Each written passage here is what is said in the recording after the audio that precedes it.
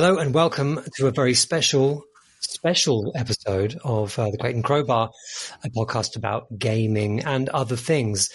Today, in our Other Things special podcast, we're going to be talking about a game, which has kind of become uncommon for our special podcast. Anyway, we're going to be talking about the Castlevania series. And by we, I mean me, Alex Wiltshire, and you, Jamie.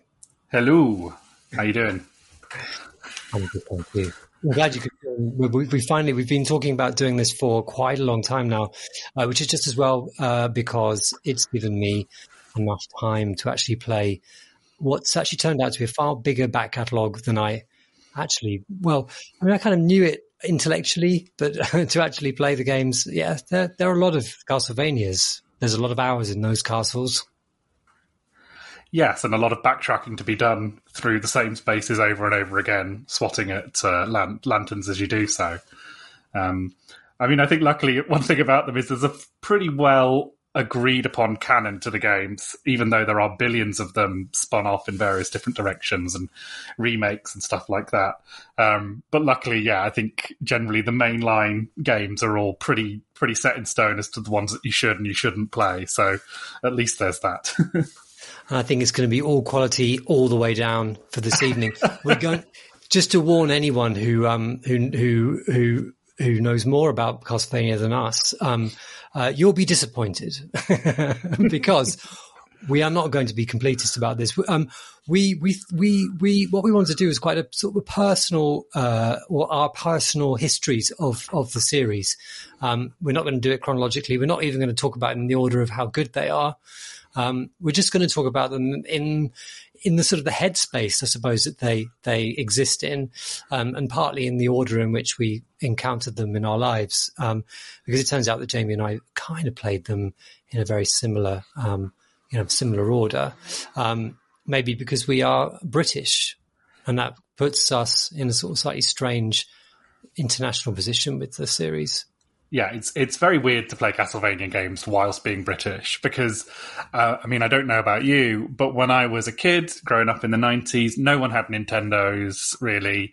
Everyone had a kind of grab-bab collection of weirdo computers from the 80s, you know, Amstrads and Amigas and stuff like that. And if you did have a proper console, it was a Sega one.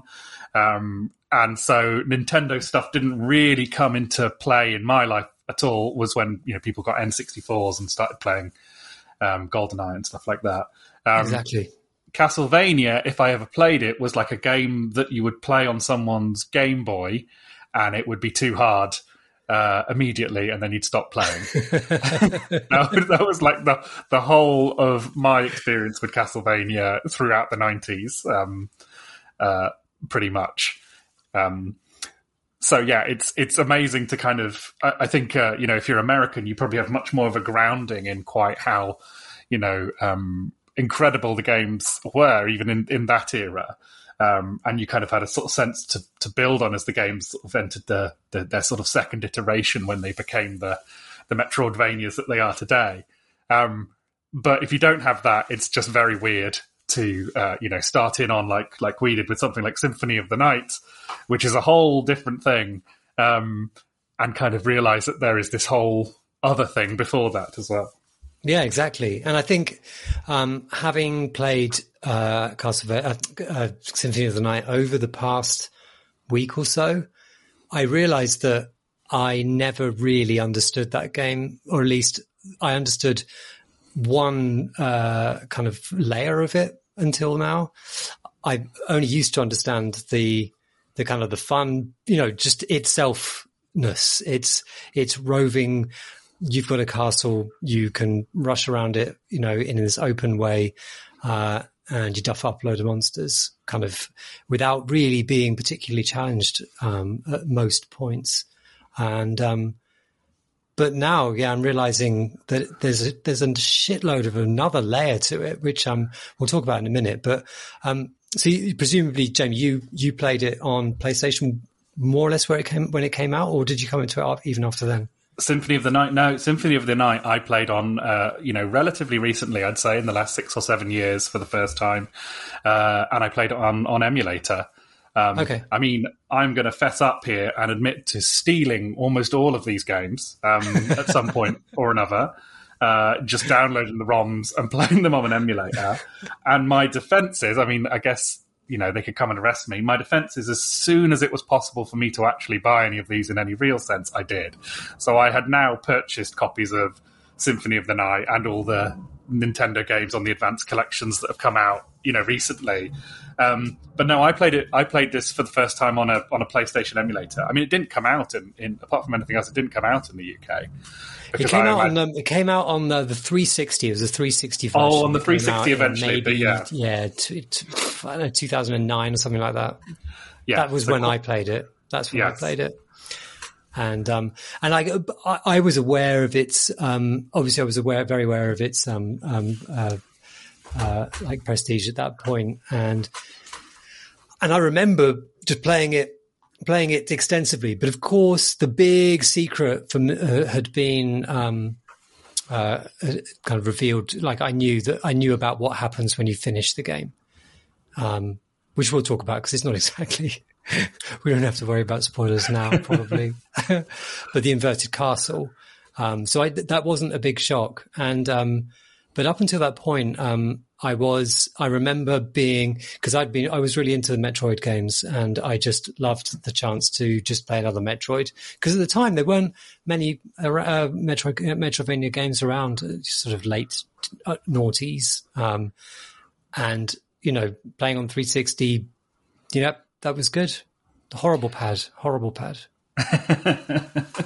Yeah, it's funny, isn't it, that like it's because particularly with indie games recently, like a Metroidvania has become one of the sort of primary forms if you're a sort of up and coming indie company and you want to sort of particularly if you want to sort of show off your pixel art or something like that. That's kind of a way that you might go, but there was a huge gulf of time there where there was kind of nothing at all really, and Symphony of the Night, it's a timeless game, so it kind of fits into that space pretty completely. So do you want to sort of define what Castlevania Symphony of the Night is, Alex? Because I'm sure there are people listening who haven't played it. So it very much follows the Metroid template, which is you start the game super powerful. You are Alucard, who I had no idea about when I started playing the game, but you are Dracula's half vampire son, and you've come to Dracula's castle, having heard that dude is going to be resurrected. Oh shit! Though, you know what I'm doing though? I've forgotten to talk about the very start of the game, because the very start of the game is actually okay. And I'll come back to that bit. There's so much to talk about with this game. It's going to take ages, this podcast. Anyway. It's a ludicrously maximalist game. It's kind of insane, really. Let's just do this Alucard thing first. So, you're Alucard, super powerful. You rush in. At the start of the game, the first you see, you're in the forest. The camera is panning along. It's obviously a 2D game, and through a forest. And there's Alucard moonwalking forwards. I'd say that's his animation. It's definitely a moonwalk, but he does it facing forwards rather than backwards. It's an amazing animation. It's so, it doesn't match the floor at all. Like there's no attempt to make his foot movements match the speed at which he's kind of moving across the flagstones. But boy, God, it's got style. Anyway, he's rushing through, and he rushes through the forest, crosses a drawbridge into a castle, and bam, the game starts. You then just walk through a corridor, down a hallway. There are massive wolves. They die in a single hit. The music is guitars and synths, and you just feel great. And you're just going through, zombies appear, bam, bam, bam. There's stuff to smash up. You just run through, one hit kills all the way through. you step through a few different rooms after that point, and then you meet Death, and Death takes away all of your weapons. Death knows you because you're Dracula's son, and he's upset that you've come to kill Dracula. And then he's off, and that's the start. And that mirrors the Metroid template, which generally has Samus powerful at the start of the game, loses all her weapons and suit upgrades, and gives you a reason to reclaim them again. It gives you a taste of the power that you'll have towards the end of the game.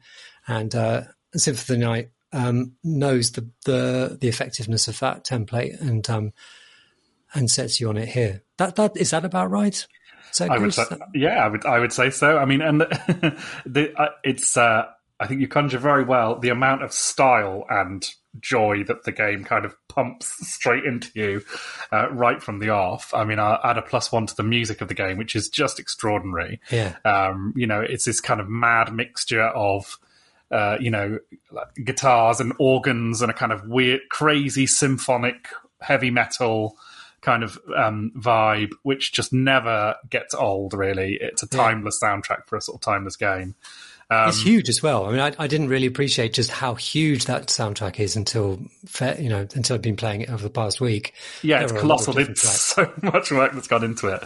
And it's like, it's such a monumental soundtrack that there's like, that band Dragon Force basically lifted their sound wholesale from that game's soundtrack. It's like kind of ridiculously over the top vibe, and just the style with which you move, the pixel art on your character is fantastic. You leave kind of shadow trails behind you as you jump, right. And like all Castlevania games, really, it is ultimately a game about jumping and attacking while you're jumping. Often, that's kind of the main thematic basis of every Castlevania game, and it's the main thread that kind of flows through them, is the joy in jumping and attacking at the same time, which is, it's something that game just really like fetishizes to such a degree, through how the enemies are designed, how the weapons are designed, the way the Morning Star has an animation where it kind of swings forward in just this kind of ludicrously like pendulum motion and to sort of knock down whatever's in your path, and everything is just kind of, the feeling of it, is just glorious. Yeah, it really is super special. And what I forgot, like, and I'm really glad that you brought up the whole thing about the jumping and hitting, because that is a real fundamental of the whole series. And I was thinking, we're going to have, I think we'd better wait to talk about that until the end of the podcast, when we go back to the very earliest days of this series. But actually, I'd forgotten the fact that at the very, very, very start of the game, which absolutely confused me when I played it the first time, I had no idea what was going on. I just didn't know anything about what that section is referencing, and that is the fact that you start the game at the end of the game that this is meant to be the story sequel to, and that game is Rondo of Blood, and it has you as Simon Belmont. Yeah, Simon Belmont, isn't it? Is Simon Belmont? A Belmont. I think it's Simon, yeah. Yeah, one of the Belmonts. They're all the same. They're all the same character. Exactly, yeah. And you're not playing, this isn't Symphony of the Night. You're playing this kind of pixel perfect rendition of an older game, a game that came out on PC Engine originally, and we'll talk about it in more depth later on. But it's also doubly confusing because it puts up a title that says Bloodlines. That's which right. Is the name of the last level. It's the name of the last level of Rondo of Blood, but also the name of another Castlevania game. So it's so like deeply confusing. It was, out of context. Apparently, it is called Rondo of Blood in Japan. That's the subtitle in Japan, which does make a lot more sense and kind of at least directs your attention a little bit better. Right, yeah. But because it's pixel perfect, like you're controlling like the old style controls, and it's all very stiff. And we'll talk about all this later on properly. But the jump and attack is fundamental. And you fight the final boss of the game, who is Dracula. So it's a flashback at the very start of the game, which shows what happened to Dracula at the end of the game before Symphony of the Night, which is audacious. It really is. I mean, maybe it's not so audacious for an audience that actually knows the series. For a poor British boy, I wasn't a boy, but for poor British people, it was very confusing. Well, the fact that they start having this conversation, which is instantly nonsense, like talking absolute bollocks straight from the start, to an iconic degree, Bag of Secrets and all that sort of stuff. Which, if you end up playing Rondo of Blood, you realise is a holdover from that game where Dracula and Belmont talk in like mad philosophical kind of arguments to each other. But out of context, I find like positively deranged the way they're talking to each other at the start of the game. It just seems so weird. And the fact that he sort of smashes a wine glass like this kind of big flouncy movement as well. It's beautiful. It's great. It's so camp and ridiculous. Exactly. And it really and camp. This is a camp game. It's definitely a camp game. So that it just fits this sort of like. I watched. Oh no, Jamie. Thank goodness you're here, because I've forgotten the film name and you'll know it. The vampire film with Tom Cruise and Brad Pitt. Interview with the Vampire. Interview with the Vampire. I watched that a couple of weeks ago, and I was fascinated by its. I was kind of half aware of it, but it was fascinating to be reminded of the style of vampires at the time. I think that came out maybe just around the time of Symphony of the Night, and it was very much the gothic high romance as vampires of sad posh people with long hair being sad. Yeah, long hair, and they have plunging necklines with ruffled collars. That's kind of exactly, and that is Symphony of the Night's take on this.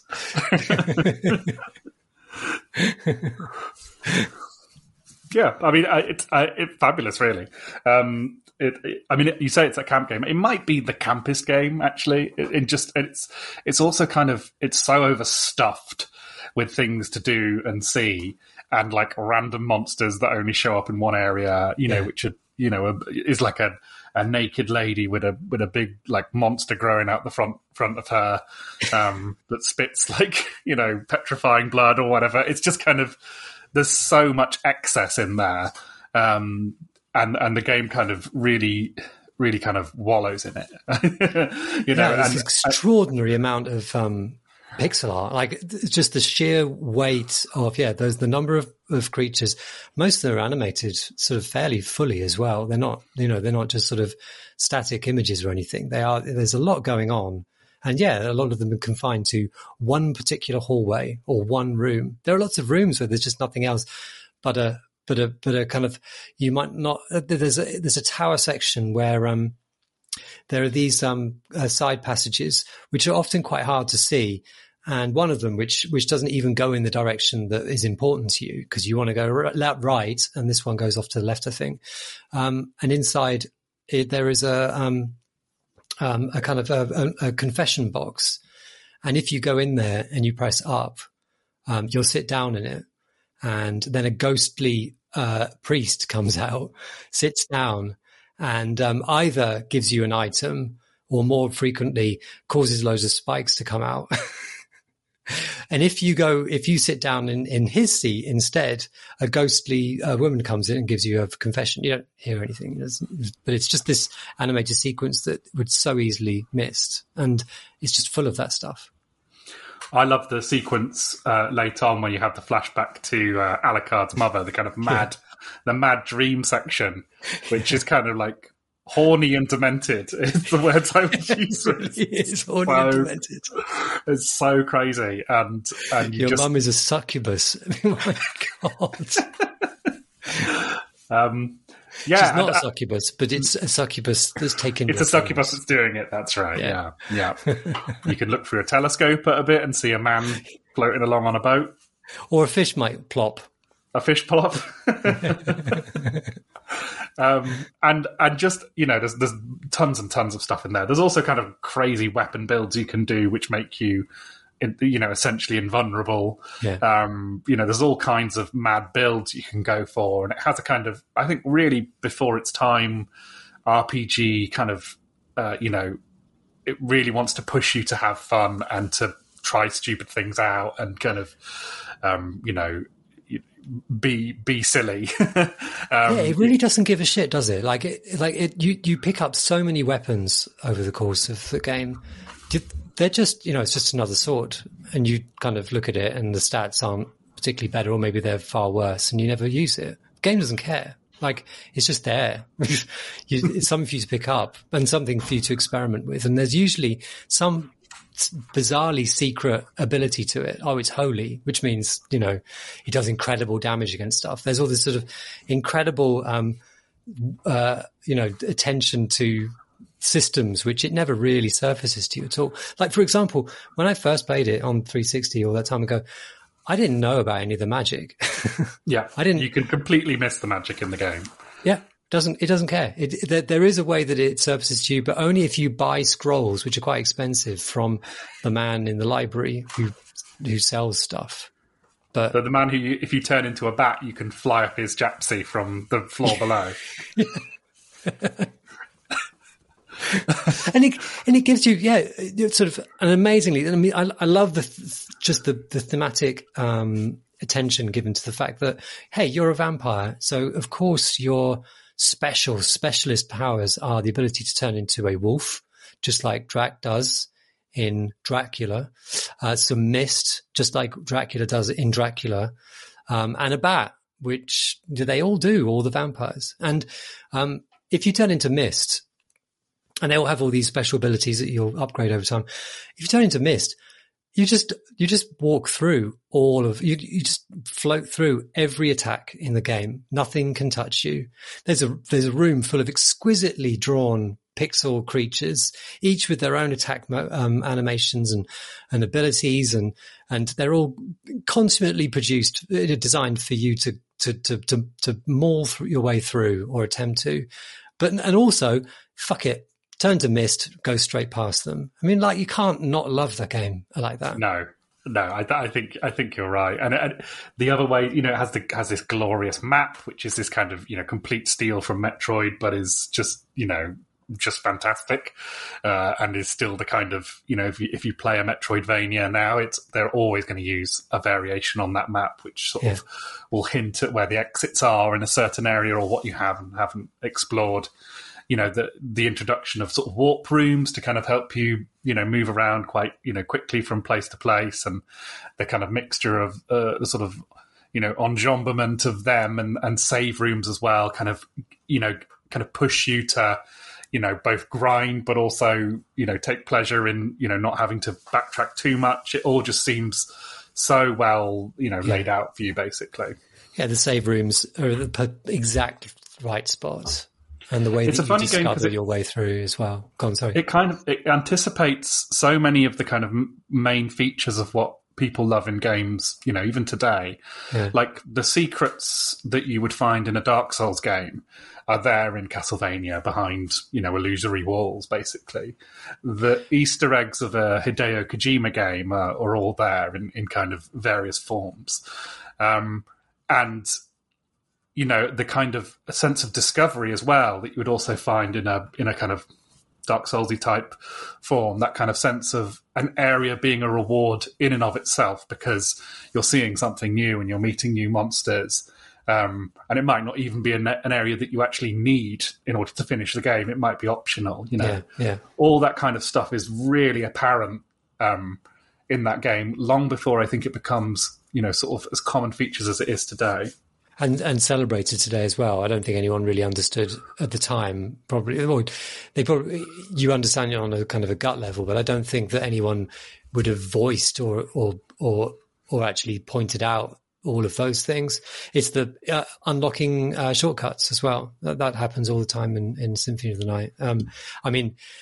Let's just grasp the low-hanging flute. But Dark Souls owes all that whole series. I mean, I think it owes everything to Symphony of the Night, even more so than Metroid, because Metroid, I think, is a bit more rigorous. It doesn't have the sort of loosey-goosey sense of place that Symphony of the Night has, the way that it wants you to just go to the same places over and over and experience them at different states of power, which Dark Souls does, and you get very used to in Symphony of the Night. That feeling of an area being really hard the first time you go through, or as quite a challenge, and then towards the end of the game you're just sort of just single hit killing or just bouncing over everyone. It's extraordinary. Really, I always think about the two series, Metroid and Castlevania. I always think about Metroid being like techno. It's like it's serious and it's complex and it's almost austere and rigorous in its beats. And then Castlevania is much more like house music. It's kind of exuberant and over the top and sort of fun. And I've always sort of thought that they're the kind of two poles. The two poles of Metroidvania are the techno kids versus the house massive. That's very good. I think they knew it as well. I just read a note that I gave for myself. When you die, the death card, whatever you call it, the death screen says, just has for no reason at all, just let us go out this evening to pleasure. The night is still young. So good. They knew about house thing. The inverted castle. I am on the first playthrough. I didn't play much of the inverted castle. I felt that I'd had enough by that point. And the inverted castle initially feels very awkward indeed, and it's kind of meant to disorient you, I think. Just to explain, at the end of you go through the steps of the original castle. You go off to defeat Dracula, only to find that Belmont, the very guy that you were playing at the start of the game in the kind of the fake start, is there, and he's been possessed by a naughty demon or a naughty guy called Shaft in order to enact the resurrection of Dracula. And you have to go through some steps. You can do some alternative endings if you decide just to kill Trevor Belmont. But the proper way to do it is to defeat the thing that Shaft that has possessed him, and then you go through a portal and you are in the inverted castle. Dracula has, unfortunately, you were too late. Dracula has been resurrected, and the game basically, or well, not even basically, explicitly has reversed the whole castle, and now every ceiling is now the floor, and all the floors are now the ceilings. The color palette has changed in most places. In some places, what were bosses are now just normal grunts.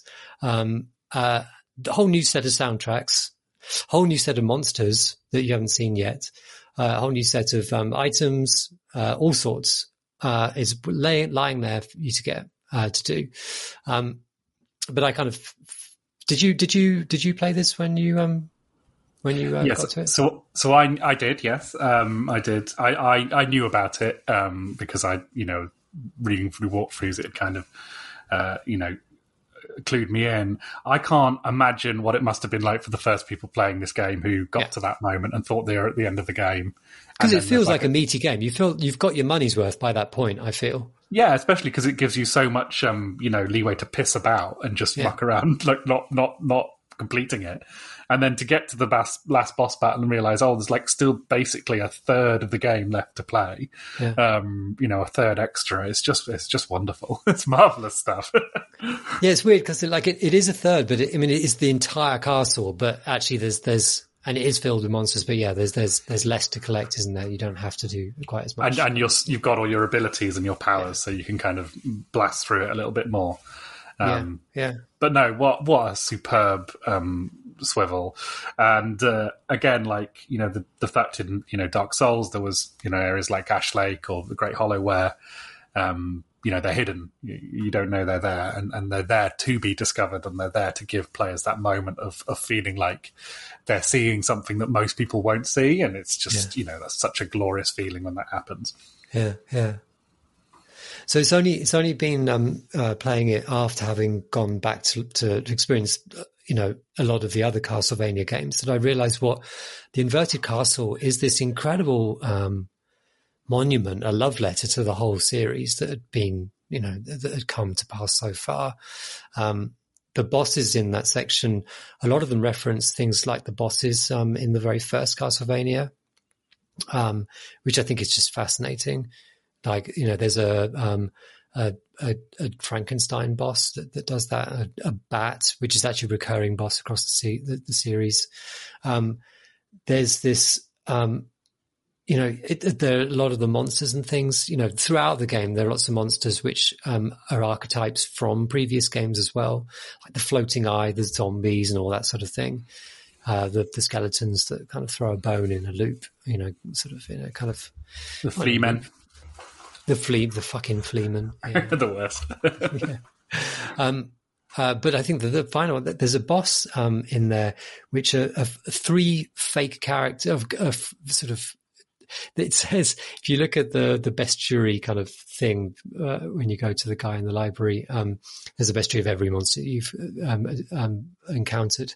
And when you go to the entry for this boss that I'm going to talk about, they are zombies dressed up or trying to pay themselves off as characters from the third game in the series. There's fake Trevor. There's fake Grant and fake the wizard woman, but I can't remember her name. But Cypher, thank you. None of these things I would ever have realized until I'd played all the other ones. But like, after all that this game did to completely transform the series, it then just spends a third of the game just gushing about it. It's fascinating. I love the bosses in the game generally. The one boss, which is the big mass of people. Oh yeah, that you kind of. I mean, that remains a kind of really like technical marvel even now. It just kind of. It's so spectacular and mad. It's a big. I mean, it's a big mass of bodies in a big circle, and as you kill it, bodies fall off, and they get up and they start attacking you from the ground, and it's just. Completely insane, and like nothing I've ever seen before really in a game. It's just like it feels so unfiltered in a marvelously over the top way. Yeah, it's just great. Yeah, I was quite shocked about that because it's oh my god, because there's like a real thump as the bodies hit the ground and then they sort of get up and come towards you. It's really gross and unnerving. It's fantastic. And then just to. I mean, there's so much more others to talk about, but we should move on to other games. But I just want to call out the title, the end music, the credits music. There's just sort of Kenny G sax sort of fucking ballad going on. Yeah, which is just so welcome as well. So good. It's funny at the time that it was just they didn't release it in the UK because they were kind of like. Well, I guess they thought, well, no one has a Nintendo, no one's played any of the original games. I can just imagine someone in the room thinking this. And also, it's a 2D platformer, and it's 1997, baby. We don't do that anymore, The age and the of, fact that of the 3D game, and the fact that it's the game that probably holds up best of all the games on the PlayStation 1. It still looks fantastic, which I can't think of many other games that you could say that for. Absolutely agree. And I remember that time, I was 12 in 1997. I remember that feeling of like 2D's over, man. It's, no one cares about that anymore. We're going to, launch into the rich and textured cyberspaces of the first Tomb Raider game or whatever. It's like, and so it's weird. It's weird how brainwashed we were at the time to think that everything had to be, 3D. Yeah, it was no slouch because it uses 3D in the best ways. Putting a clock tower like in the distance and changing the angle you're looking at it as you move around. Like there's a beautiful cathedral room with these shafts of stained glass light playing out, and changing the sort of angle as you pan across the room. It really, it's such a good looking game today. the big sword boss, which is a kind of 3D. It might not be a boss; it might just be an enemy, but it's kind of a 3D disembodied sword, which is another sort of series staple. Yeah, but fantastic game. I super recommend anyone to play it legally if you can, and it's just guaranteed fun. I think to move on to some of the other games, I think it is slightly a problem for the series because, like, you know how in the Marvel Comics universe, Captain America, like in universe, is this kind of amazing thing that they created that they can never quite get back to. Like they're always trying to recreate Captain America and they end up with like Deadpool or Wolverine, and they try and recreate the metal that they made his shield out of, and they end up with adamantium instead of the thing that his shield's made out of. And I do feel like they've kind of had that with the Castlevania series, the official mainline Castlevania series since then, in that there's a bunch of interesting stuff that they've made in the pursuit of capturing what made Symphony of the Night so great. And I'm really glad that they've done it because we've got some great games out of it. There isn't anything that captures, they've never quite managed to get back to it. And I think they're all worth playing, even the bad ones. But they've never quite recreated Captain America with those games. They never get the excess, do they? No, they just sort of almost do. And even Bloodstained Ritual of the Night, which we'll come to, that's a game that I think really, really tries to deliver on that promise, and even that doesn't quite manage it. Yeah. So, and I think partly the problem is, I was really kind of surprised, rather shocked about how little time there was between the games. So after Castlevania Symphony of the Night, it was a series of games on GBA, on Game Boy Advance. So it's in 2001, Circle of the Moon, 2002, Harmony of Dissonance, 2003, Area of Sorrow. 3 games, 3 years. It's difficult to, they did get better. Like the Circle of the Moon was a little crusty. Harmony of Dissonance, I don't think I actually played it. This Harmony of Dissonance, I think I played, but I've forgotten. Area of Sorrow is a good game. Hands down is a good game. And I really enjoyed replaying it over the past, again, recently. But before Symphony of the Night, and Symphony of the Night really does stand proud of it, and that surprised me. Yeah, it's funny because I think, as you're saying, like these were the ones that a lot of people came to first on there because they were kind of I did have a GBA briefly. It was stolen from me on the banks of Lago Atitlan in Guatemala after I stupidly, my dad got it for me as a sort of here you go. I know everything's gone to shit at home, but have a GBA when you go back in. And yeah, that was stolen from me. Although I didn't have any of the, I think I only had the Metroid game on it. But sorry, I digress. I think, as I understand it, that these games were among the best looking games on the GBA. So if you had a GBA, it was often what you sort of wanted was one of these because they were, up there with kind of as close to kind of graphical showcases as there were on the system. Yeah, they were great. Like all these sort of scaling sprites and sort of great big sort of screen filling monsters, skeletons and whatnot. Great big, crawling skeletons filling the screen.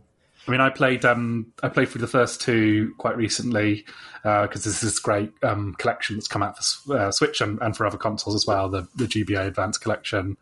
Castlevania Advanced Collection. Circle of the Moon is fine. It was made without the involvement of Koji Igarashi, who is the kind of mastermind of these games. It kind of feels a little bit,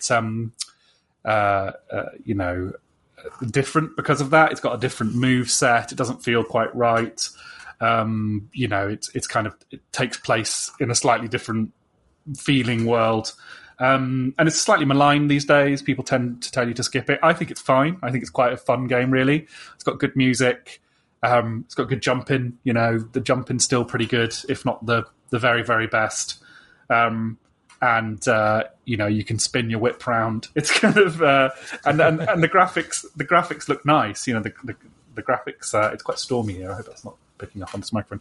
The graphics are kind of appropriate, Castlevania weather, but the graphics look nice, scaled up. I mean, they still look impressive to my eyes, even though, I think at the time they were far too dark, apart from everything else, for the GBA that was screen. Genuinely true. Yeah, that was very much the case. And then Harmony of Dissonance, which is the one where Igarashi came back to kind of set them on the right track, I think is a great game. It's got horrible music because they sacrificed that to have more space for kind of more castle, which I think people were bothered by in Circle of the Moon. So the music is this awful tinny chiptune madness, which will just drive you insane if you play it. Much better if you just put the Symphony of the Night soundtrack on. But generally, it's the thing that's really good about it is it's a really big, rangy castle, which has kind of alternate versions that you unlock early on. That's that kind of version of the inverted castle in Harmony of Dissonance. And I can understand people being bored by it and feeling like there was too much backtracking and too much busy work in it. For me, playing through it recently, with a small baby on my lap, who will wake up if I make too much movement. It's just been perfect to kind of, and it's a really massive castle in that game. It just goes on and on and on and on. It's too big. And that game is too big and too long and too boring. However, if you like the jumping and the using the whip while you jump, there's not, there's kind of, it's kind of great. And also, along with Circle of the Moon, it has both of those games have really interesting system stuff to kind of delve into as well. I won't go into them in too much depth, but Igarashi is always experimenting with different kind of RPG formats, and he often has very interesting and unusual ways in doing that. Card combinations you can build towards to kind of spec in all sorts of different builds that you can make. One thing that kind of becomes part of the firmament of these games is the idea of sort of absorbing abilities from bad guys. And that can kind of be a frustration because often there's an incredibly low chance that things are going to drop. So vital items that you need become quite scarce.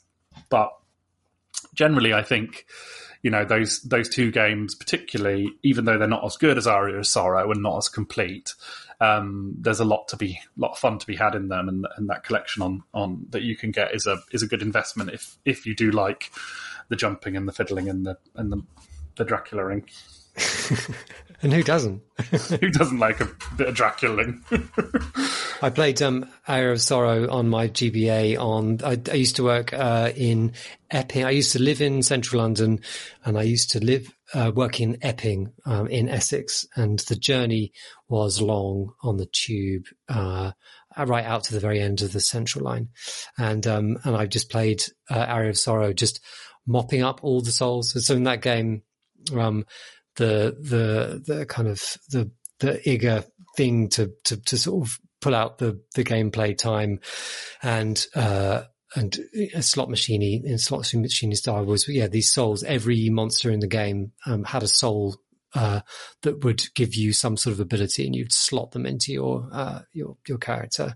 And I 100%ed it on these tube journeys. Loved it, absolutely loved it. But I knew no better at the time. But it is still a good game. I do enjoy the sheer audacity of a lot of the swords being a very, very large blade that appears when you press the attack button, appears above your head, pointing to kind of 12 o'clock, and then rotates. Usually, kind of. From if you're facing to the right, it would sort of go, spin from 12 o'clock to 5 o'clock, and that's your attack. And anything within its arc would get hit. It's really fun to use. It's really fun to kind of to jump into and time the jump in such a way that the arc hits exactly what you want to. But it's so goofy, so good. It does feel like a martial art developed by Hitler based on the Sea Kyle, doesn't it? That's kind of what you're doing there. It's very, very, very weird movement to see. But yeah, it is clearly worked out so that you can be doing, as I have said, the jumping and the swinging. Old jump and hit. I mean, the games, since the earliest games, they put things just above your reach. Every single game has that as standard, doesn't it? That you're collecting your hearts, which in Castlevania are your magic points instead of your health. It's so stupid. Yeah, like to everyone, like, thank goodness, I was nearly dead. It's like, no, you're still nearly dead after picking up all of those hearts. There's some. I mean, as I say, they're not quite the magic of Symphony of the Night. There's wonderful stuff in them. I think it's one of these ones where, like, it has you're sort of walking through the castle, and it has the baddies who appear in the mirror as you walk past them, and it's like it's you, monster dude, you, and then you go back to the mirror that was the monster dude, and he pops out and attacks you and stuff like that, which is such a brilliant gag. Basically, it's a joke, and it feels like you discovered it. Like it does capture that feeling that you identified in Symphony, where you feel you noticed it. And you feel like you discovered it, and you feel that, if I do something special with this, maybe something will happen. I don't believe it does, but the fact that there's this sort of potential is really special.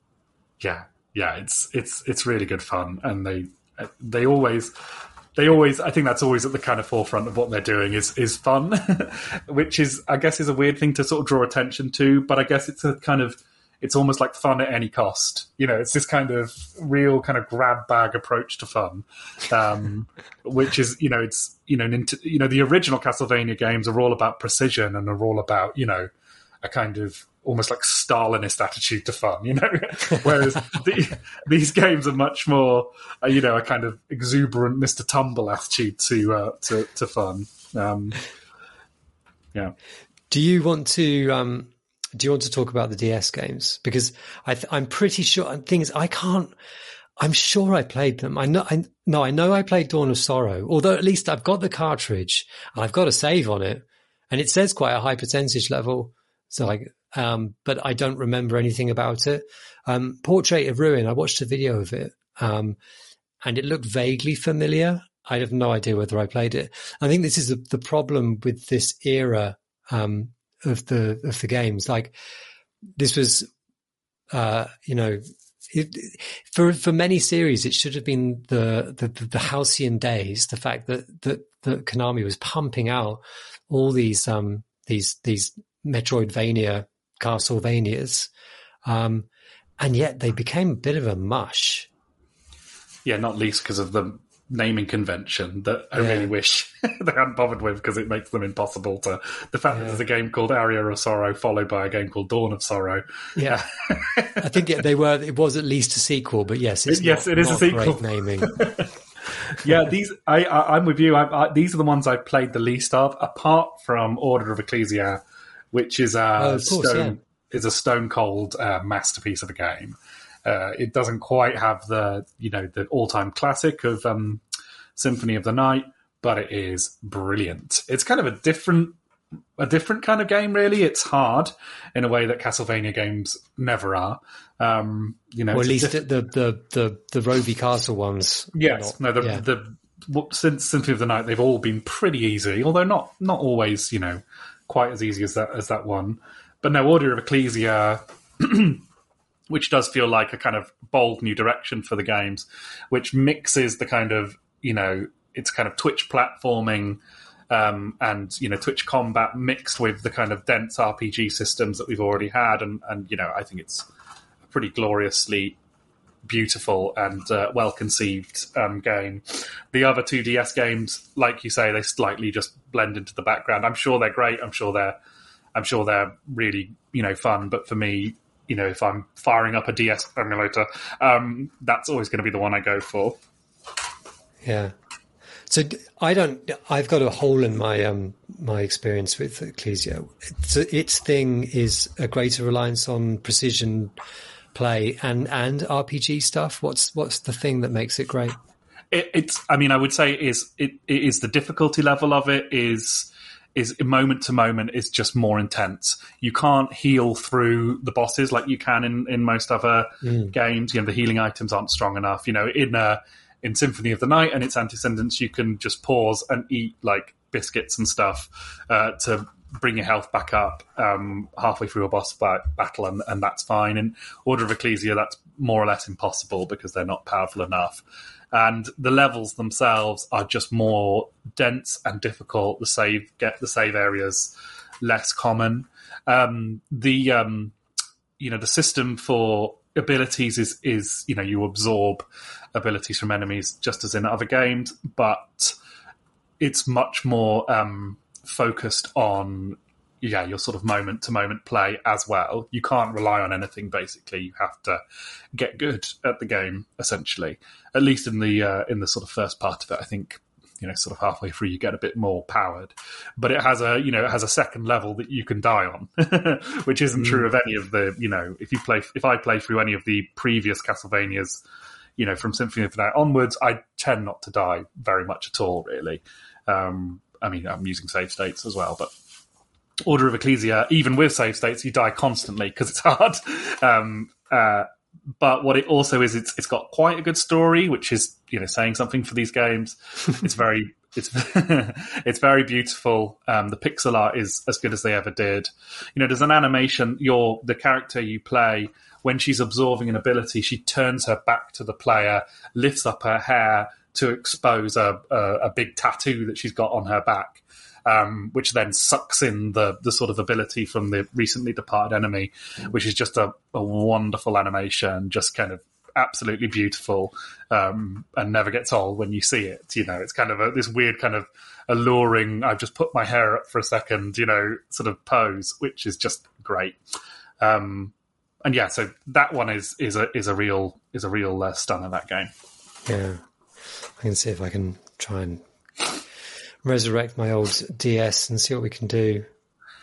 Yeah, I feel like they're going to put out a collection of the DS games. I mean, they've done the original series and the GBA one, so hopefully the Castlevania collection will extend to the DS games, because I'd like a chance to play. How are you going to write the runes? I do remember one of the things from, I guess it was Thomas Sharo, having to use the pen, because DS games insisted on this kind of thing, to use the pen to write runes, and you'd kind of screw it up every time. I think it was a lot of the magic was based on that. Yeah, and that's also, I think, one of the reasons why I haven't played them so much, because on emulator that's a little bit tricky to pull off.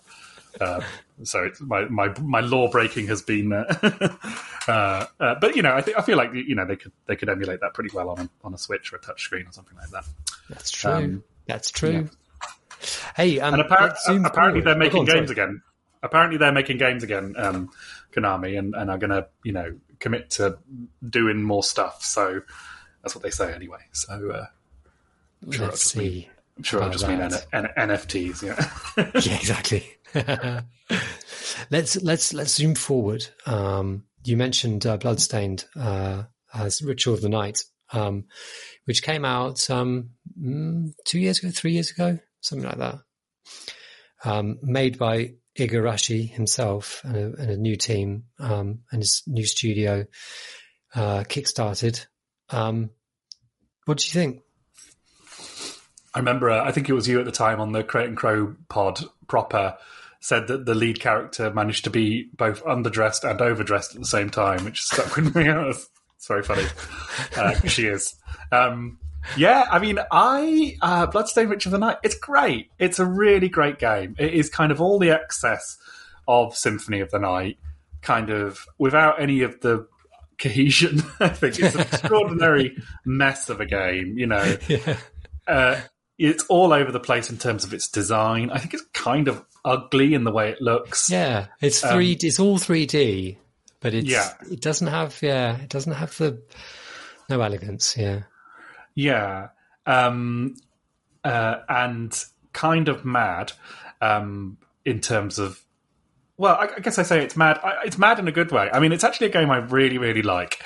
The movement feels great. It lets you get really, really powerful. You can kind of, one of the first spells you get is a basic kind of knife throw of the old Castlevania style. And I leveled that up all through the game, and it was really good fun. By the end of it, I was sort of machine gunning people with but no, I think it is a game that is an attempt to recapture the kind of fun of Symphony of the Night, and it is a lot of fun. There's it's an enormous castle. There's so many different builds you can do, so much stupid stuff you can do. You can get an ability that turns you into a chair, That's one of the spells you can absorb. The chair doesn't do anything. You're just a chair. There's a battle along a train. You get a train halfway through this game in this big castle. The abilities are really good fun, and you get really powerful really quickly, and the game allows for that. It doesn't the game's enemies kind of scale up in such a way that you kind of it's an enjoyable ride, rather than like a slog or just a blitz where you're killing everything in sight. It's got a bunch of cosmetic stuff with like you can get haircuts and you can change your outfits. It's got cooking, it's got crafting, it's got different characters you can play as by basically morphing into them, including like bunny girls. You can be like a bunny girl ninja woman, and you can just play through the game as that. It's got one of the spells you get just inverts the level, so you get your inverted castle from Symphony of the Night, but this time she just jumps in the air and goes, invert! And the room turns around. And that kind of obviates a lot of the bosses if you can remember to do it, because it just makes them so easy. It's got a great boner ending if you go and kill the first boss, really early on, and don't do any of the optional stuff that kind of unlocks the rest of the game, where you're kind of standing outside the castle at the end of the game, like, all right, well, guess we'll go home then. And then the game ends, it's good, which is quite fun, which is the game's way of telling you to, play it, go back to your save and play a bit more and uncover more of the castle. And it just kind of a real diversity of areas of things to discover and stuff to do. And I really enjoyed it. It isn't a masterpiece in the same way that Symphony of the Night is, but it is, the closest anyone's come to kind of capturing the madcap camp ridiculousness of that game. I don't know how you felt about it after banging through it. Yeah, I know. I feel very much the same. Yeah, I mean, I was uncomfortable with the sort of the modern kind of fan kind of fanish stuff in it, but yeah, I really did enjoy the power curve and the sort of the sense of kinetic sort of rushing through rooms. That's the feel that I wanted to capture, and it totally did. I didn't really, but then I finished it and didn't really go back. It was never. I'd kind of forgotten. It's quite popcorny in a way that it didn't have a sort of it wasn't that memorable. I was kind of struggling to remember it as you were talking, sort of thinking, the chair. I forgot about the chair. But you'd think that a game in which you turn to a chair, you should remember it. But no, it's I think looking back on it, actually, I was weirdly more. I'm find more memorable, and I'm more interested in the fact that they also made that Curse of the Moon game, which is a sort of a pixel action, which is styled on the early Castlevania games, and how fully drawn that was, and how imaginative and playful it is with the legacy of the whole series. And in a way, despite it being clearly the slighter game, clearly the game that isn't of as much broad interest to people, it's probably the one I find, weirdly more interesting. Yes, I've got those games wish listed, because I think there's actually a sequel to that one as well. That's right. I'd love to have a go at those, because I think, you can tell just by looking at some footage that they're made with a lot of, love and care and precision that is probably somewhat lacking from their mother game. Yeah. I will say that after Bloodstained's release, in that kind of Kickstarter-y way, they had a bunch of post-launch content, which apart from anything else made it playable on the Switch. Like, people will tell you not to play it on the Switch. If it's your place, you want to play it there, it's fine. That's how I played it, and it was fine. A little bit janky, but what you're expecting. But actually, their post-release content has been pretty good. There was a randomizer mode that they made, which is basically based on some of the sort of stuff that fans have been doing for years, and is really good fun if you ever want to mess around with a randomizer of any of the Castlevania games, because they can do some extraordinary stuff where you upload your ROM to a mad website, and it will give you a bunch of options of how you want to randomize your game. You can set it so it completely randomizes all the items, and or all the bosses and things like that. And so in Bloodstained Ritual of the Night, they were going to do a roguelike mod, but then they decided not to do that, and instead they did a randomizer, which is just immense fun because you can give yourself all sorts of mutators and difficult kind of things that make the game harder or easier, or potentially harder or potentially easier, changing where items are, changing where the enemy placement is fixed. I think that's the thing that they couldn't get round. But it can completely turn the game into this kind of bonkers exercise in speed running. Like I played a run of it which lasted 15 minutes because I got an item that just meant I could, I got an item early that meant I could just jump up to the main boss straight away from the very start of the game and end the game immediately. And the game, again, they've allowed for that. They've made it as silly as you like, and you can also share your seeds online and play other people's, roles of the world. And I think that's really nice. I think it's nice to kind of, look at the ways that the communities around these games have kind of engaged with them, in the kind of interim, and actually just sort of wholesale importing that into their game is great. And there's been a bunch of other stuff that they've, thrown in as well, like different characters. And there's like a kind of, I can't remember what it's called, but it's called an old school kind of NES version of the game, where you sort of play through in a particular, they basically rebuilt a kind of old school Castlevania sequence of levels, and you can play through that in a kind of Twitch way as well. And so there's all sorts of cool stuff in there that is a real bounty of stuff that you can get into, if you want to. Yeah, probably should go back to it. I think we stand at a bit of a crossroads. Like I think that it's pretty clear we're not going to be talking about the 3D Castlevanias, because there were at least 2 games on PS2, I think. There was one on the N64. I didn't play any of them. Did you play any of them? Nope. No interest. It was kind of outside of them, yeah. And you would have had to have gone back to play them anyway, because we're kind of latecomers to the whole series. But yeah, so we're going to stay 2D. I think we're standing at a bit of a crossroads. So saying we've got we can go all the way back to the start of the series, or do we go to Rondo of Blood now and then go back to the start? Yeah, well, just to keep things freaky and to keep, if you want the step-by-step Castlevania survey, you can listen to the very good Retronauts episode that was out earlier this year. Yeah, that was good, actually. Yeah, I enjoyed that. Yeah. So if we keep it freaky with us, I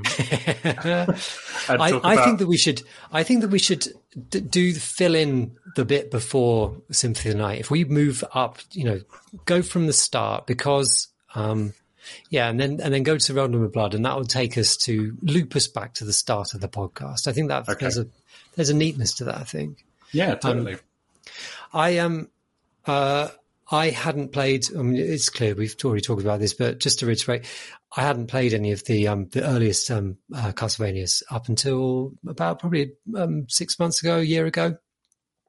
And I think I mentioned on the pod actually a long time ago, but back then, I was just stunned by those games. I probably blew it a little bit. I didn't play the first Castlevania first. I played Castlevania 3 first, and I found it a really surprising game. I'd kind of it was initially it was stiff and awkward. The jump in the game is one you have to commit to. There's no air control, so once you jump, you've started a little arc that only the game is going to finish for you. When you use your whip, your character stops in place if you're on the floor, so you feel vulnerable in the very moment that you're making a strike. There's a movement to it which is you feel slow. Things are coming to you, all these patterns. You've got these Medusa heads that are sort of swimming through the air on this kind of sine wave towards you. Everything's quite readable, like roughly where enemies are going to be coming to you. But I often I was surprised by just how impotent I felt to be able to cope, to be able to face them and beat them.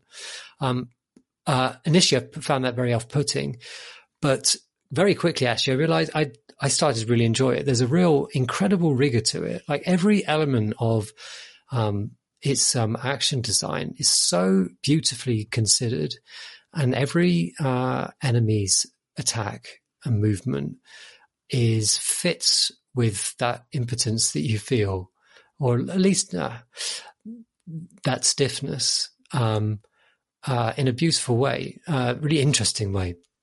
And then you realize that there are little things you can do. Now we've talked about the jump and attack, and the jump and attack is like the Castlevania thing. And it's so important to the early games because the jump and attack, as Jamie knows, allows you to strike your weapon while still being able to move. You know, you're still sailing through the air, you're on the arc, but you're not going to stop moving in the way that you would if you were on the ground. And it is the way to keep moving, to be able to avoid stuff while also dealing damage. And it's a real skill. And it's like, yeah, that was kind of my experience of kind of coming to these early games, and realizing that they are fucking treasures. They really are. Yeah, I would absolutely agree. I think they are the most, I mean, again, it's such a tired comparison, but I'm going to use it. But like Dark Souls owes so much to those games, because they are about obtaining mastery over a space which is incredibly hostile to you, but incredibly consistent in that hostility. Once you've learnt the systems of it, it's an incredibly fair experience. You know, once you've learnt how to not like fall off the stairs past the like kill box of the screen, which is just the most irritating thing when it happens to the 50th time. It's just like, oh no, I jumped up the stairs and fell. You know, I was just there. I just climbed up that bit there, and now the screen has scrolled upwards, and now that is certain death.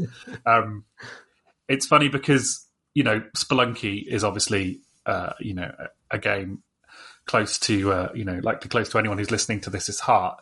And it's funny how well Spelunky captures the kind of joys of Castlevania. I think, you know, there's a reason why the weapon in Spelunky is a whip. And it's similarly, you know, when you first play Spelunky, you're like, oh, this whip's crap. And then, you know, eventually you come to realize that it's one of the best items in the game because you can always rely on it. It's always there. It's always going to do what you want it to do. And similarly in Castlevania, once you have, in those early Castlevania games, once you have learned what your character can do and learned how to, you know, use that to kind of, you know, take on this world, it doesn't exactly become easy, but what it does become is intensely satisfying to try and master, and to play your way through. And I think Castlevania 1, 3, and 4, which are all basically remakes of the same game from various angles, are all just really, really great variations on that essential idea. Yeah, absolutely. I think, I mean, the general understanding, and it is, you know, I think I agree with it as well. That 3 really is a standout, and it is. The levels. I don't know quite what precisely it is about it, but it's something about the atmosphere that it conjures. Like, it's beautiful NES graphics. Like, there's the use of colors and just the atmospheric nature of the game, combined with levels that are just the right length. They never outstay their welcome. They're always, but they're not. They're also very challenging. They support all kinds of little secrets and things. There are other characters you can find and unlock. There's the variety of places you go to. There's sort of like a choice of routes through the game that you can take. So there are more places to explore after you finish the game. It's a really good game. Sort of going backwards through them. Contrasting that with the first game, which was a much more simple action game, which set all of the principles of the game. Like, it to all intents, it does feel the same as 3 does in the way that you move, the weapon sets you have, and that sort of thing. Let's talk about Castlevania 1 after 3, though. It's a much simpler game, much more straightforward. You are going through its levels one after the other. And amazingly, well, we mentioned earlier on during the symphony bit of the pod, but you're fighting like 30s Hollywood film creatures. There's the Frankenstein's monster. There's the mummy. There's a massive bat. Is there a film with a bat in it from the 30s? I don't know. This feels likely, yeah. But it's really schlocky. It's great. It's got great fun. Horror vibes. Like with that bat, you arrive in its arena and it's just up there on the ceiling, just kind of waiting for you, and then it comes at you. I love that. It's fantastic. but despite that simplicity, like, it sets everything that would come in the other NES games, everything that was in 3, certainly, like the move set, everything feels the same, the weapons, all of these things, it just got right from the very start, which is always sort of strangely surprising to come back to. But then I suppose if something's successful, you only play the winners, and if it was a winner from the start, then of course nobody's going to try and change it too much. So, maybe that isn't so surprising. But weirdly enough, it often does feel like, they bottled lightning back then. Yeah. Beautiful music as well, I would say. Oh yeah. Just really like stunning use of chip music, to kind of build this kind of orchestral gothic vibe. I just absolutely love it. And then the kind of, the level music is wonderfully propulsive and driving tunes. Yeah, it really is driving tunes. Yeah, and we didn't talk much about the sort of sound design, but again, in Castlevania 3, the sound is just lovely and crunchy and chunky and all the right kind of satisfying sort of noises that they're making. We didn't talk about Vampire Survivors, which is the game at the moment, but like that game, like straight up lifts a bunch of its sound effects from the Castlevania games to great effect. I think the sound of the cross, the kind of sort of thing it makes, which is just deeply cool. Yeah. I'm not sure. Vampire Survivors, is like a delirious kind of love letter to a game which, all other ways other than the style that it takes, has no relationship with at all. But it's almost like he threw a dart in his bedroom and it hit a Castlevania poster, and he thought, that'll do. I'll use that theming. It could have been Sonic. It could have been Hedgehogs. Do it well and really take every aspect. I mean, if you like pasty aristocrats in low slung V-necks with ruffs, I mean, that's every character in that game, isn't it? So. And I also enjoy the journey that the first 3 games took, which is sort of, we'll do it simple the first time round, and then it's successful. And I can just imagine the kind of the team behind it just going, wow, that was successful. But what people really want to do is a free roaming adventure where they get to just go to villages, like an RPG that you could just get to visit this land, and it's they're Castlevania levels. And that's Castlevania 2. It's not called 2, is it? I can't remember what it's called. It's called. It's got the most rock and roll name of all time: Simon's Quest.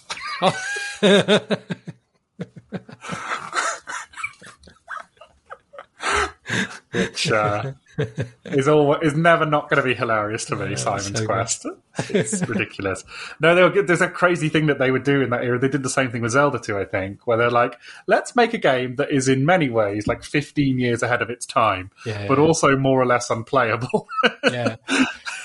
I haven't really gotten very far with it because it just feels so sprawling. There's some really cool stuff with like the nighttime thing where there's a day-night cycle sort of that runs in real time. Well, not real time, but time persists as you play, and the enemies become twice as tough at night, but they drop twice as much stuff, like money that you'll need to invest in stuff, and which is a cool idea, kind of. But then you sort of go, this is a slog. It feels. I know there's people who really love it, and I'm sure there's some excellent kind of secrets to be had in it. But for me, it's just it's too unforgiving when you start playing it. It's too.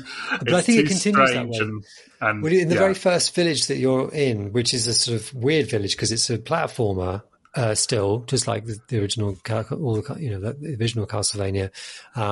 So you're kind of going along platforms in the sky and on the floor, and if you miss a platform, you will plunge to your death in the middle of a village, a friendly village. And there are these people wandering around, and if you talk to them, they will give you extremely oblique hints about very important secrets that you'll require, like a completely abstract things that you need to do in order to gain access to, mission critical things. And a lot of them, and they also lie. I think somebody says in the first village that such and such is a liar. And it turns out that quite a few of them tell you incorrect information. But there's a part of me that really loves that idea because this is the era of games based on hearsay, because you're hearing about them in your playground. We weren't, because none of us had NESs. But in America, someone was. Americans were, yeah. Americans were in the schoolyard. They were, sharing information and theories and testing stuff out and coming back to discuss it. Nothing's going to scare me more than an 8-bit video game that has consumable items on sale in it. It's just the most anxiety-provoking thing. You're like, hello, I can sell you some biscuits. And you're like, do I eat them now? Do I eat them later? Do I have to eat them, before a boss? Are there going to be more biscuits, or is this all of the biscuits I'm ever going to get in this game? Like, what are the terms of this purchase? Am I spending £1,000 on it or 5p? It's just, they never let you know what economy you're in with those things. And it's always so frightening to encounter. And it's only through like multiple playthroughs and lots of discussions with your friends that, it's hell. I started it and I will never play it again. One thing I like about it is in Rondo of Blood, which we'll get to, the burning village that you go through at the beginning of that game is the village from Simon's Quest. Yeah, fuck you, Simon's Quest. Fuck you, Simon's Quest. We're going to set it on fire and fill it with skeletons. I was just going to, so the series then just sort of did this sort of slalom course through remakes.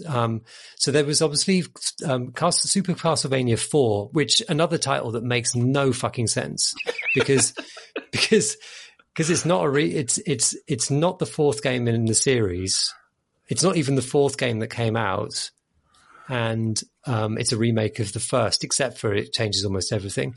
Around the same time, there was, and I'm going to say this wrong, this is the Japanese name for the series, Anjamanu, I don't even know, I misspelled it in my notes, so I don't even know how to say it. Anyway, Anjamanu Dracula, I'm sorry about my pronunciation, came out for the X6800, which was this fucking amazing Japanese computer, which has just come out, and I've banged on about this on the podcast a lot of times now, and I'm going to do it again.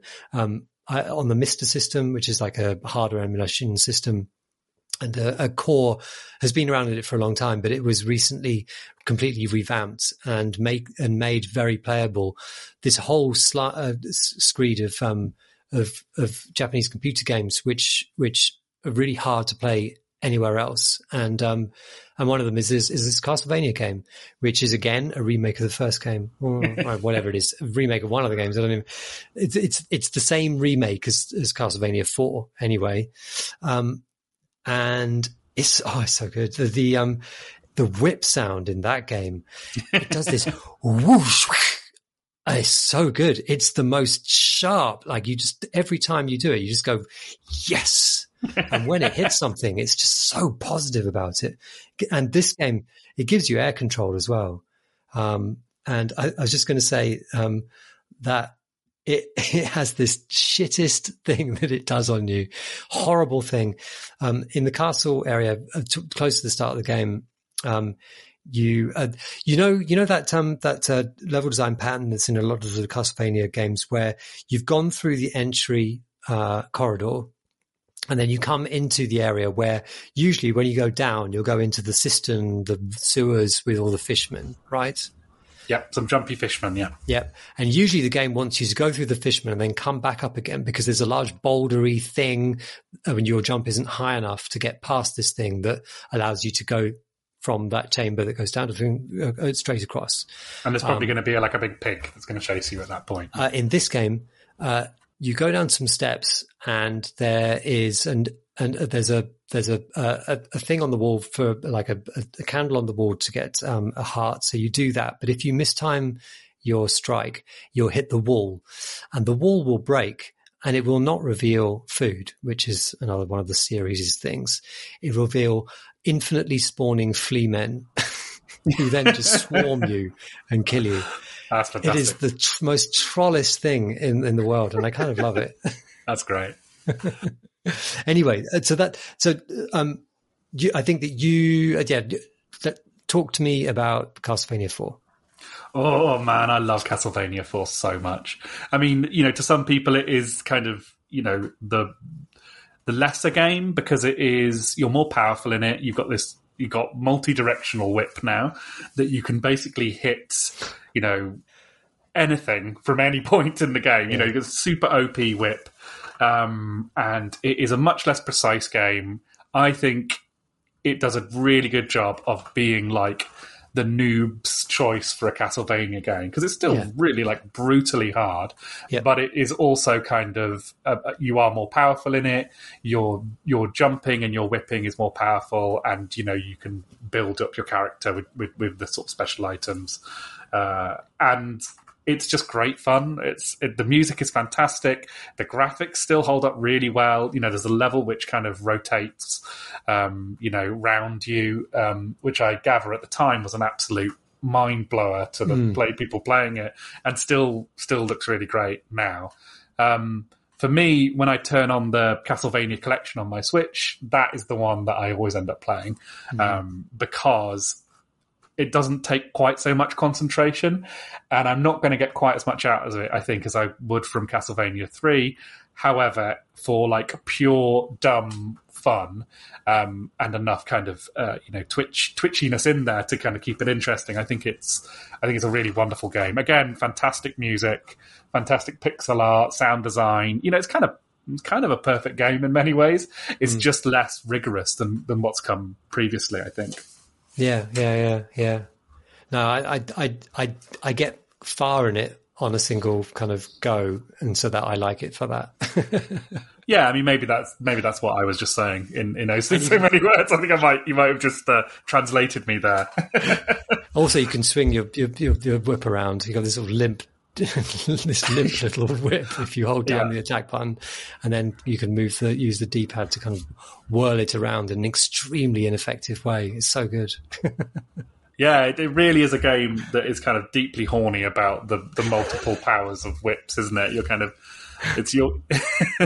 You're swinging around on it, you're twirling it around. The fact that it drops down loosely by your side once you swung it is just kind of ridiculous, but really good fun.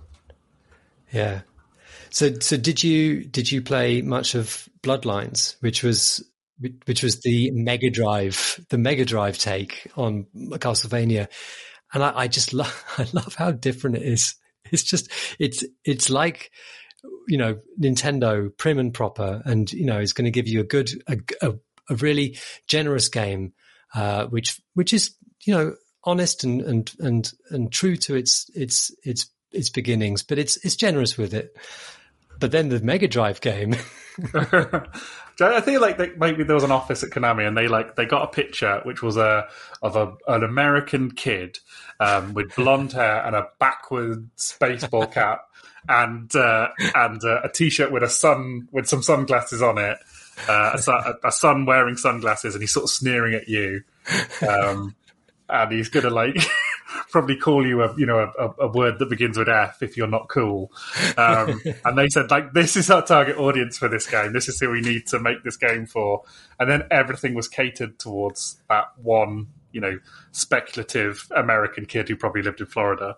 And they made Bloodlines because it it is just a kind of deeply moronic, but kind of fun and glorious take on the Castlevania kind of thing. I think just like made with a mixture of contempt and sort of joy in what they were doing. It's a good game. It feels like it plays like Streets of Rage, but Castlevania. Yeah, it's like great. Throws gouts of blood all over the screen. It's like your character is huge as well, and like very muscly. Like it was definitely that sort of era of the kind of pumped up, kind of glistening meat men. But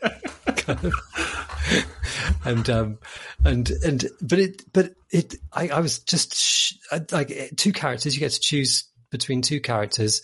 One is a whippy guy, and the other has a fucking spear and controls like nothing else in the entire series. And bouncing up and like being able to reach incredible heights, just bouncing around. And I don't know. I that's an excess, which I don't know. There's little shadows of Symphony of the Night in there, I think. Yeah, I need to go back and play that one again. Actually, it's in the collection, I think, because I've only ever played through the sort of first third of it or something like that. And I don't think I've played maybe half of it so far. But it's like I do also like the fact that it's it takes you to all these different locations. So you go to Greece, of course, and like with a flooding level, so you've got to make your way up, fighting your way up as a level floods.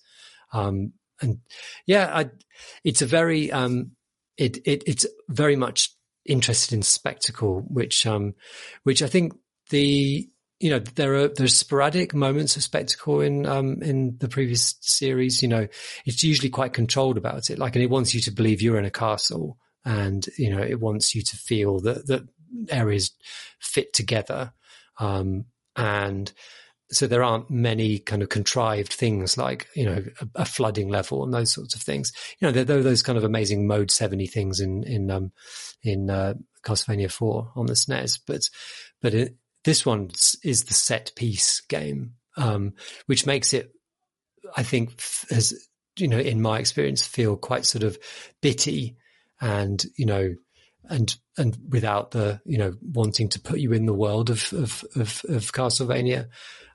It doesn't feel like a Castlevania game at all, but yeah, it's a properly good game. I think I'm just conditioned as well that whenever I hear something coming out of the Sega Mega Drive sound chips, I'm just instantly, there's that thing you can do with burbly, woobly, yeah, all that sort of stuff. Effects. There's that thing you can do with kittens, where if you pick them up by the scruff of the neck, they sort of hang loose. I don't suggest anyone does this, but I think it's something to do with their mothers and how they pick them up and they just go limp. And I think that's what the Sega Genesis, sound card does for me. I'm just it just puts me into a kind of pliant state of kind of nostalgia. I'm very suggestible. Yeah. Oh yeah, that's good. Hey, so I think we should talk about the last game. This is a good. Should we know? Well, no, we hadn't talked about the. I thought about talking about the Castlevania 2, which was on the Game Boy, but I haven't played that much of it. Did you play much of that one? The Game Boy Castlevanias. Yeah. They're fine. I mean, as I said at the start, they were my only kind of experience of Castlevania games for a long time, and they were just prohibitively hard. But I've since gone back to them and played a fair amount of both of them. I think the second one is considered to be the far superior. I mean, it's fine. It's okay. It's a Game Boy game. It's Yeah. It's weird playing a Game Boy game now. They feel like they've kind of fallen out from another dimension. They're just sort of so strange in how they look and feel. Yeah, that's kind of all my only feelings about those games. Really, the jumping feels good. The jumping and the hitting is all there. So yeah. Yep. So the final game that we're going to talk about, which brings us at its conclusion to the start of the podcast with Symphony of the Night, the Rondo of Blood, which was really hard to get your hands on back in the day because it was on PC Engine, on a CD game on PC Engine, which put it out of the hands of almost everyone in Britain, I would say. Yeah. So I've only played it very recently. And so, as we said, the conclusion, the climax of that game is the start of Symphony of the Night. And, it's a really good looking game, and on hardware that I've actually grown to, through the Mister to really love. I think the PC Engine is just the games on that game, just on that machine, just something about them. And Rondo of Blood, I think, is one of the very pinnacles. It's a beautiful, beautiful game. Lovely, lovely art, real sense of color. But the thing about Rondo of Blood is, this is where the series really, this is where Symphony of the Night decided to be crazy. And this Rondo of Blood wants to tell you a story, and it wants to be dramatic, and it wants to, it's got a real air to it. This game starts very similarly to the Alucard start in Symphony of the Night, but this time you are probably a Belmont. We've said, haven't we? You're Trevor Belmont, Simon, but you're a Belmont. Trevor Belmont. It's Trevor Belmont. I think it's Trevor, yeah. You're on a carriage rushing through a forest at night in a storm.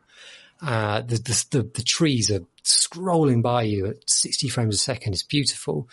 And then death appears, and you have a fight with death on your carriage as you're driving through the forest. You defeat death. You jump. And then you're at the start of the level. You're into the castle. I've mangled the end of the description, but it's a really beautifully, just such a brilliantly dramatic start to the game. Well, also, got this prologue, which is in German. Oh, I forgot about the German prologue, yeah. The German prologue, which if you play the game like I did on emulator, you're like, oh, have I got a German version of the game? It's like, no. They wanted it to sound gothic and weird to the Japanese audiences, so they had it done they had the opening crawl done in German. I mean, but it's anime as well, though, isn't it? Yeah, it's like anime. It's like cheap anime, like animation of all the kind of stuff going on there. And then again, this game establishes the story in the game, which is more or less non-existent. But again, it establishes this precedent of Dracula talking absolute bollocks all the time. I don't know where they got this idea from, but I love it that every encounter with Dracula must be kind of very quickly confronting the whole idea of existence itself, and that he would talk in these kind of mad philosophical tantrums. Well, he's had a lot of time to think, Yeah, so...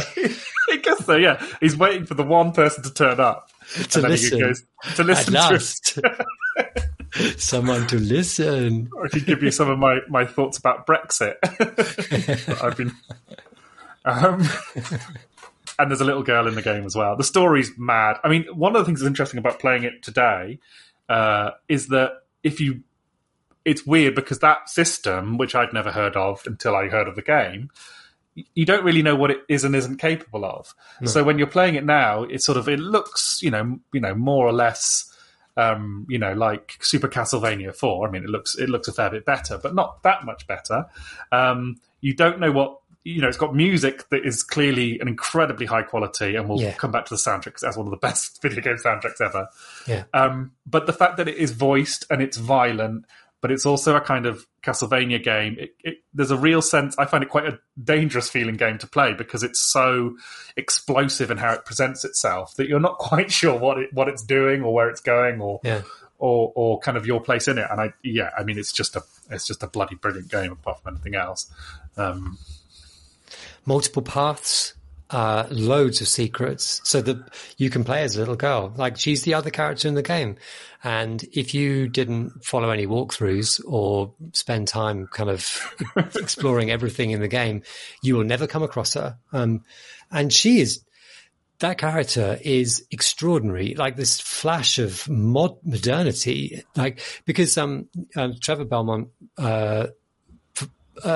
generally controls just as the Belmonts of the earlier games, but although I think you could, this is the game where you can jump onto the stairs. You don't have to start from the top. That's a huge deal at the time. You can jump onto the stairs. Very important. But otherwise, the one flaw I feel with this game is it really does. The problem of the stairs is just, it really amplifies, it just lays it bare, where if you're standing anywhere near stairs and you want to use one of its magical attacks, which is the button combo up and attack. Up also takes you up the stairs, and you're going to do that instead of making an attack, which has killed me so many times. Anyway, so with the main character, you're playing Castlevania Revolved, and then you find Maria, who has a completely different move set, totally different, and I don't think any other platformer felt anything like or did anything like what she was doing. But it's quite familiar now because she has a double jump, which is quite weird and oddly floaty and sends you in a trajectory that you don't quite expect, but it's really expressive and allows for a great variety of different options, as you control her. And she also has an attack which throws out doves in front of her, who then loop back upon themselves. And so she's easily the easiest way to play the game because she's so powerful. That's right. That's where the Vampire Survivor doves come from, isn't it? I've just realised. Exactly. That's where that's from. They're all references. Yeah, no, it knows it's is where it hit the dart. Yeah. But she's incredibly powerful, and then she has these magical attacks which are also powerful, like a dragon and other creatures, which are referenced at the start of Symphony of the Night, because if that in the prologue section, if you are defeated, or if your health bar goes to 0 when you're fighting Dracula, which it always does for me. Yeah.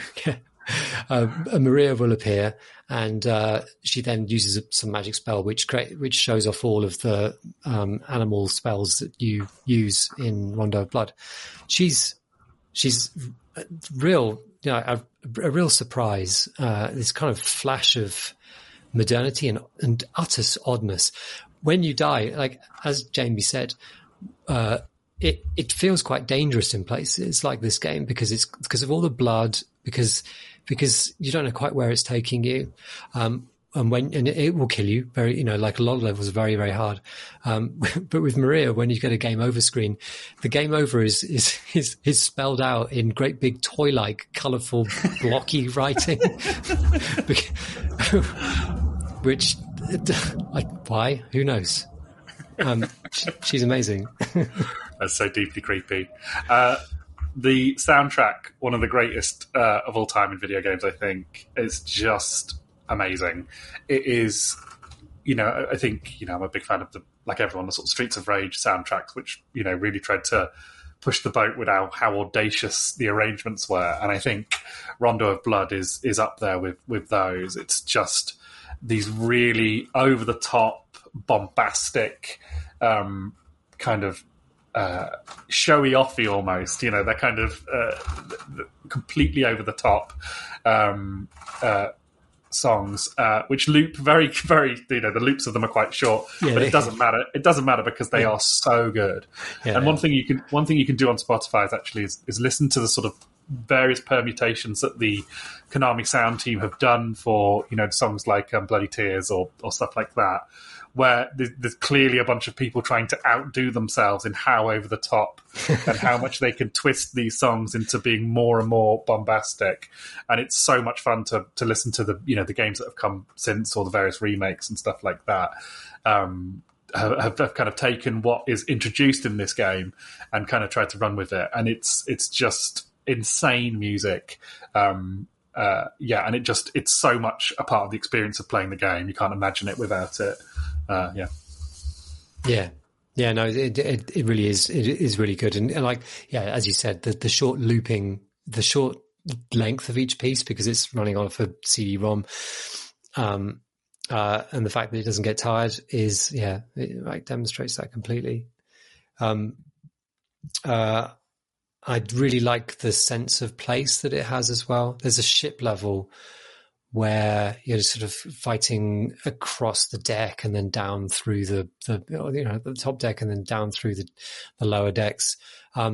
When you're at the edge of the ship, it shows you the water that's outside of the hull of the ship. And you kind of, this is a series where you're going to peer into the water expecting something to come through or something to be visible, because it's the sort of game that would do that. I don't think it does, but the fact that it's there. It's, again, like I mentioned earlier on, this, but you believe in the potential of doing that. So many different areas, and they're so distinctive. And I find it really hard. So I've also played them a lot, each of the levels a lot. So it's funny, isn't it? It is a game in that era where it does it quite literally almost exists on a kind of weird frontier where it's on this kind of one-off console that never went anywhere, that had this, relatively brief lifespan. And it does feel like that is what the series needed, is they needed a game like that, which was a kind of crazy stab in the dark, with kind of some things that they were, new technology allowed them to do certain things, but also, restrictions as well. And that's kind of what Igarashi needed to kind of fire him off into something like Symphony of the Night, to kind of a game that is sort of an anachronism, really, compared to all of its contemporaries. And, the amount of madness that's in Rondo of Blood, and the amount of kind of joy it takes in the kind of gore, and kind of spectacle of things, it does make it seem like, there's almost a sort of an alternative universe almost where Doom was the only game like Doom that ever came out. And then, it was this kind of complete flash in the pan, and then everything went in a completely different direction. It just feels, I know that's not what happened, but it almost feels like it's a kind of version of that, where it's this kind of complete aberration onto what games were at that point.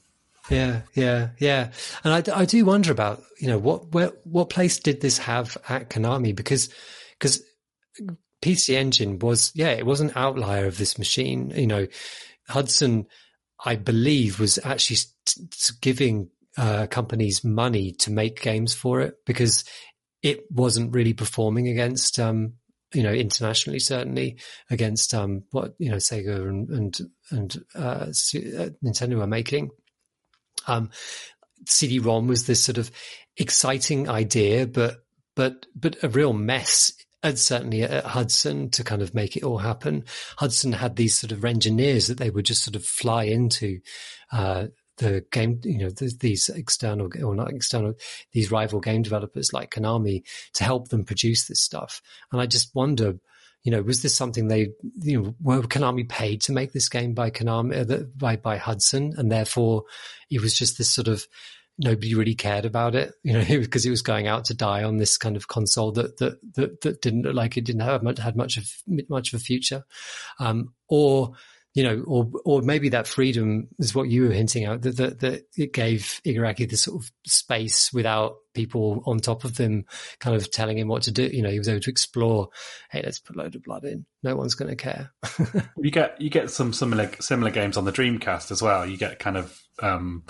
On a kind of Doom console, I guess there's that kind of weird feeling of like, fuck it, let's just see what we go with this one, and I think that's a nice attitude to have sometimes. Yeah, and I think I believe that, however, that I mean, we're kind of talking about sort of that trajectory that went from Rondo's Blood to Symphony of the Night as being this, this obvious improve, like this obvious sort of step upwards, this sort of this success, an automatic success. But I don't think the Symphony of the Night actually sold very well. I think. No, it didn't. It subsequently became a classic, but it didn't sell particularly well, I don't think. Yeah. And it's funny because I don't know, the sort of that moment in time when the Metroidvania became a thing. I mean, that was a label applied to it much later. The games within the genre were literally the game named by the genre name, and it took so long for them to kind of catch on beyond that. It's I guess what I'm saying is it's such an unusual form that he came up with after Rondo of Blood, and it is very distinct from the sort of Metroid version as well. It's a kind of RPG mixed with platformer, mixed with all that kind of stuff. Is a really unusual leap to have made, and it was so unusual that no one really knew how to grapple with it for quite a while. I mean, it took until I think Hollow Knight coming out, when someone had genuinely made a Igarashi style Castlevania game, which was properly fully featured and properly conceived in every direction. There'd obviously been things like the Ori and the Blind Forest and those kind of games, and plenty of Castlevania likes that you would play on Xbox Live or something like that. But for me, it did take until Hollow Knight for a game to be like, let us like fully engage with the fundamentals of what a Igarashi style Castlevania game would be and turn it into something different. And I think, lots of the other games that have come, subsequent to that or around the same time, have got a lot going for them, Blasphemous and things like that. But I do think, Hollow Knight aside, which is a really kind of 10 out of 10 game probably, it remains a real like white whale to make a good Metroidvania game, because what is specific to Castlevania is and to Symphony of the Night is so chaotic and difficult to grasp, that it's you're kind of setting yourself up to fail if you attempt it. And even the guy himself, Igarashi himself, struggles with that, and the industry at large struggles with that. Konami wouldn't make another Castlevania game, and I think even it was in the era of Hideo Kojima working basically as the boss of Konami at that point, who was struggled to sort of see how those games fit into his vision. So it's a weird genre to be talking about, because there are, almost in that same way of Immersive Sims, how Immersive Sims has like 12 games tops, but it's the best genre. And I feel the same way about Metroidvanias, really, that there's like a very limited pool of goodness, which makes it a very special thing. But also, it's kind of, it's frustrating that there aren't, that by rights there should be a whole bunch of Castlevania branded Symphony of the Night likes, coming out all the time, and there aren't. I don't know. I think I disagree with that, but for the first time, I think I disagree, because I think that its specialness is the fact that it isn't all over the place, and I think its specialness lies in the fact that it's really hard to grasp exactly what its formula is. As you were saying, how can you make it when it's even hard to recognize you're playing it, and it takes teasing it out in long conversations to kind of, oh yeah, that is the thing I love about this, and it's the craziness, and it's the fact that any one of its pieces is eminently something that can be criticized, but they come together as almost through accident into something that's different. And that's, you're right. It is on its own. It's kind of like a big tentacle sort of flailing around, isn't it? The way the game articulates is so organic and weird, and kind of it's sort of a very internal feeling game. It's someone like feeling their way through what they want to make, rather than bothering to worry about what other people are going to think about it. And that is a very difficult thing to pull off, because you could just as easily make something that's an absolute mess. Wow. Thanks, Jamie. That was a good... I enjoyed getting to talk to you about the Castlevania games. I feel that I've been playing them, very much on my own. So it's been good to, they are well known, and yet I don't think that they're much talked about other than just as symbols. And I'm glad I wasn't wrong as well about feeling that I like them.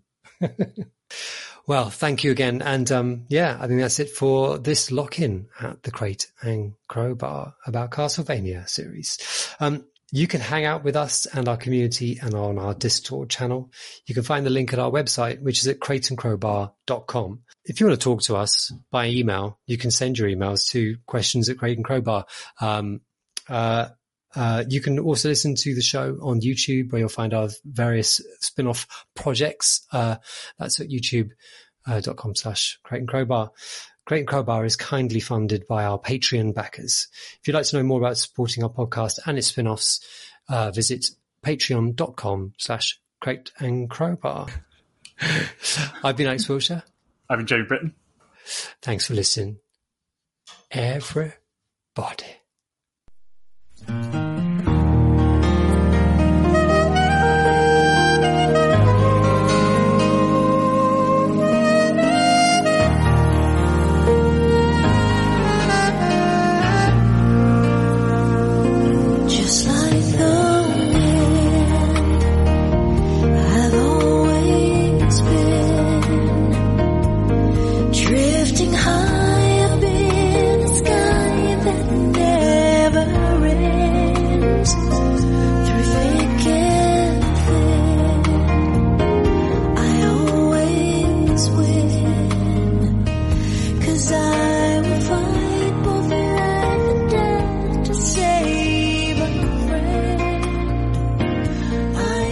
smile.